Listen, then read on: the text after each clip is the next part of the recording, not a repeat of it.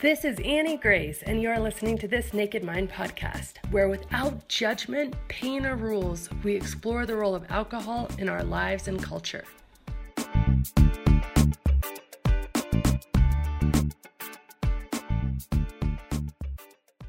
Hi, this is Annie Grace, and I am answering readers' questions. And today I have a question from Grayson. Such a great question. I love the name Grayson. I almost named one of my sons Grayson. It's a great name. Hey, Annie Grace or Annie's team. I'm not sure how I can get in direct contact with Annie Grace, but I'd love to hear what she has to say about drinking in college. I love her podcast and how she answers people's questions directly. I am a senior in college.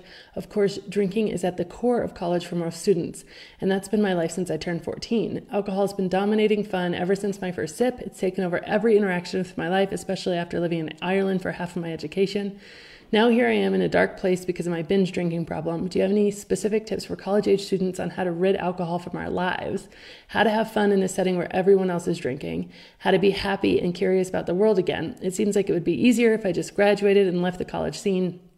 I tried the drinking challenge, the alcohol experiment, but only lasted 7 days. I felt so good, and then I turned to alcohol again. Now I'm back at square one. Thanks for everything you do. You've changed my outlook and my consciousness on drinking already. Take care. Such a great question. So I have a lot of thoughts on this. First of all, I know that my experience was a little bit different because my drinking really started after college. Although there was lots of drinking in college, I wasn't drinking that much. So interestingly, there are groups of kids in college that don't drink that much. I was in a group of kids that just didn't drink all that much. So I know that my experience was a little bit different in that regard, but my corporate experience was so boozy, and it was boozy till like 4 or 5 in the morning. I mean, I remember being in, I think it was somewhere in the Middle East. I think it was Dubai, and watching the sunrise at a bar with colleagues, and that was like a frequent thing that we would pull all-nighters in foreign countries. It was literally just the booziest thing I could have imagined. And I could not imagine that I would be not doing it with everybody. I mean, you would be nobody wasn't doing it. And if you were, what was that going to mean about you? And I couldn't even conceptualize that. It wasn't until, and I did actually stop drinking in this boozy environment. I remember a few months after I stopped drinking, I went to Brazil. And Brazil is a very, of course, like everywhere, very boozy place. And I remember one of the people being really upset that I wasn't going to try a Cipriana or their traditional liquors. And they were literally actually offended that I was too good for them. And they didn't realize I speak Spanish, not Portuguese, but I speak pretty good Spanish, but I can understand a little Portuguese. And he was telling his friends oh my gosh, she's just stuck up. She's just too good for us. And it was really intense. And so I totally get it. I can so relate to just having so much pressure and not even feeling like things are going to be okay if you don't drink. I mean, I understand that completely. However, I didn't drink. And here's why, is because I grabbed onto this belief. And it was just about this idea of the subversive minority. And it was kind of if I'm not going to take a stand for this, if I'm not going to change this for myself, then who's going to?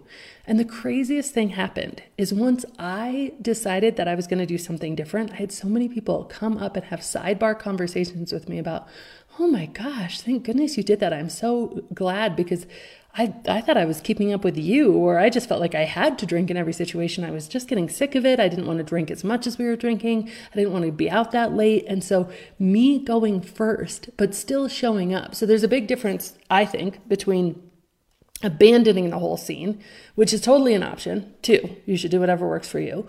But I couldn't. It was my work scene. I couldn't abandon the whole scene. So I think the magic was in the fact that I stayed rooted and present in the scene and was still showing up and going out. I just wasn't drinking. And I think that was what opened up. Again, I was in this little subversive minority of one at the time, but now that culture where I was working is pretty different because of a lot of people actually changed too. And I still get letters in the mail from people who are I'm 5 years now drinking because of your book, because they started to read my book and they knew about me writing the book because they knew me in real life. And I went to, all sorts of different places, Amsterdam, Paris, France, Brazil, the Middle East, all of these different places without drinking, which was I couldn't even ever have believed that was possible.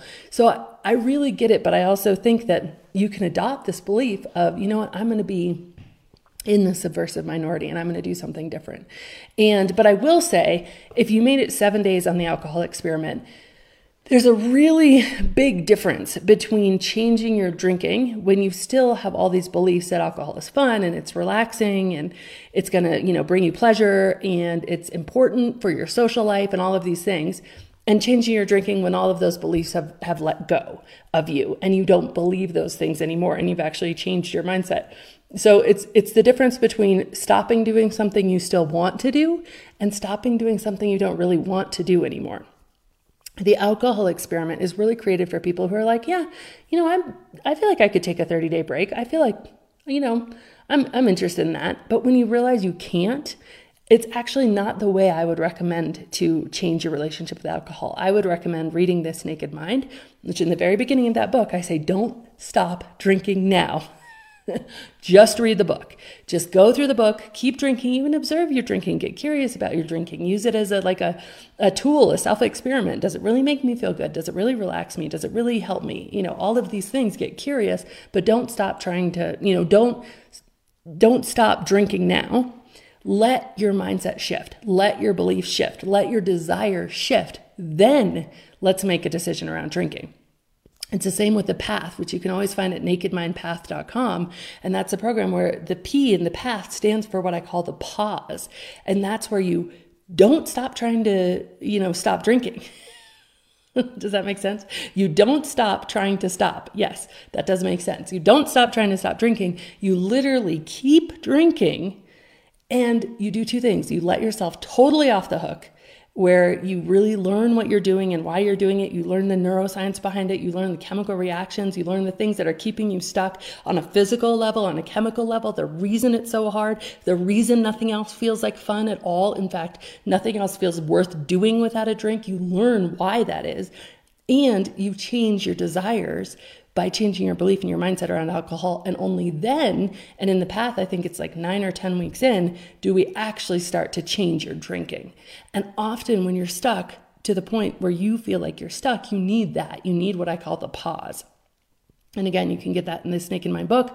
You can get that in the path at nakedmindpath.com. But both of those things are really important because here's the thing. When we try to stop doing something we want to do, it is really difficult. If we try to stop doing something and then we feel sad for ourselves that we're not doing it, it's super hard to be in that subversive minority I was talking about. It's super hard to come with this like upbeat frame of mind and be happy and into it. I remember being at a jazz club in Brazil and ordering like these fancy like juice drinks. They were just juice, but they would make them all fancy for me. Everybody thought it was a big joke that I wasn't drinking, but they were like kind of being supportive because my attitude was so light and so fun. I was like, whatever. I don't want that. I want this. This is better. This tastes good. What is your problem? Like I was just making jokes. I was ribbing them right back. I was totally present in the fray, but I wasn't actually drinking. But I was staying out till 2 or 3 in the morning, having a lot of fun. Now that might not be everybody's thing, but I could only do that because I wasn't trying to not do something I wanted to do.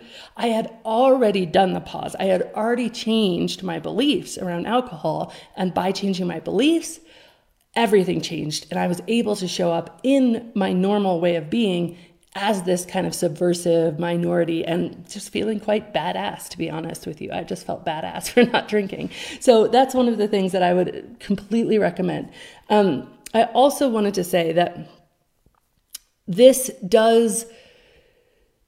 Okay, how do I say this? This is the tough love part, so forgive me, but I care, so I want to say this correctly. Like, we all have the one reason.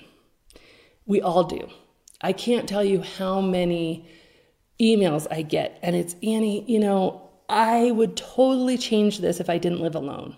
But it's just because I live alone and there's no accountability that I can't change this. I got an email and it was from a singer, beautiful woman, incredible voice.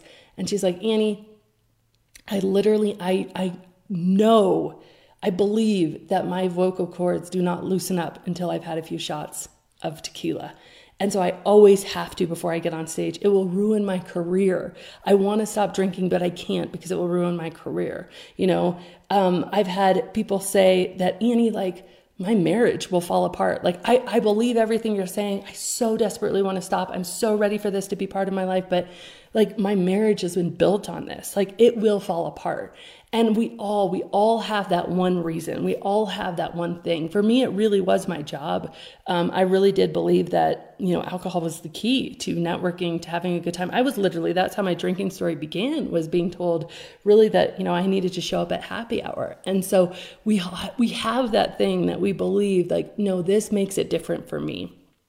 And here's the thing, is that anyone can get through anything. And this doesn't just get better. It doesn't just get better. If you, yes, granted, some people get out of the super social college drinking situation and start drinking less, but most people, it gets worse, not better.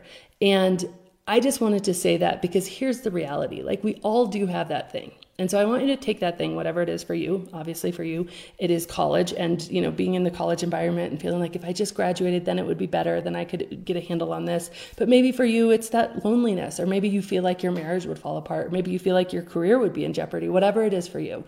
I want you to take that thing, and I want you to think of this in terms of which problems do you want?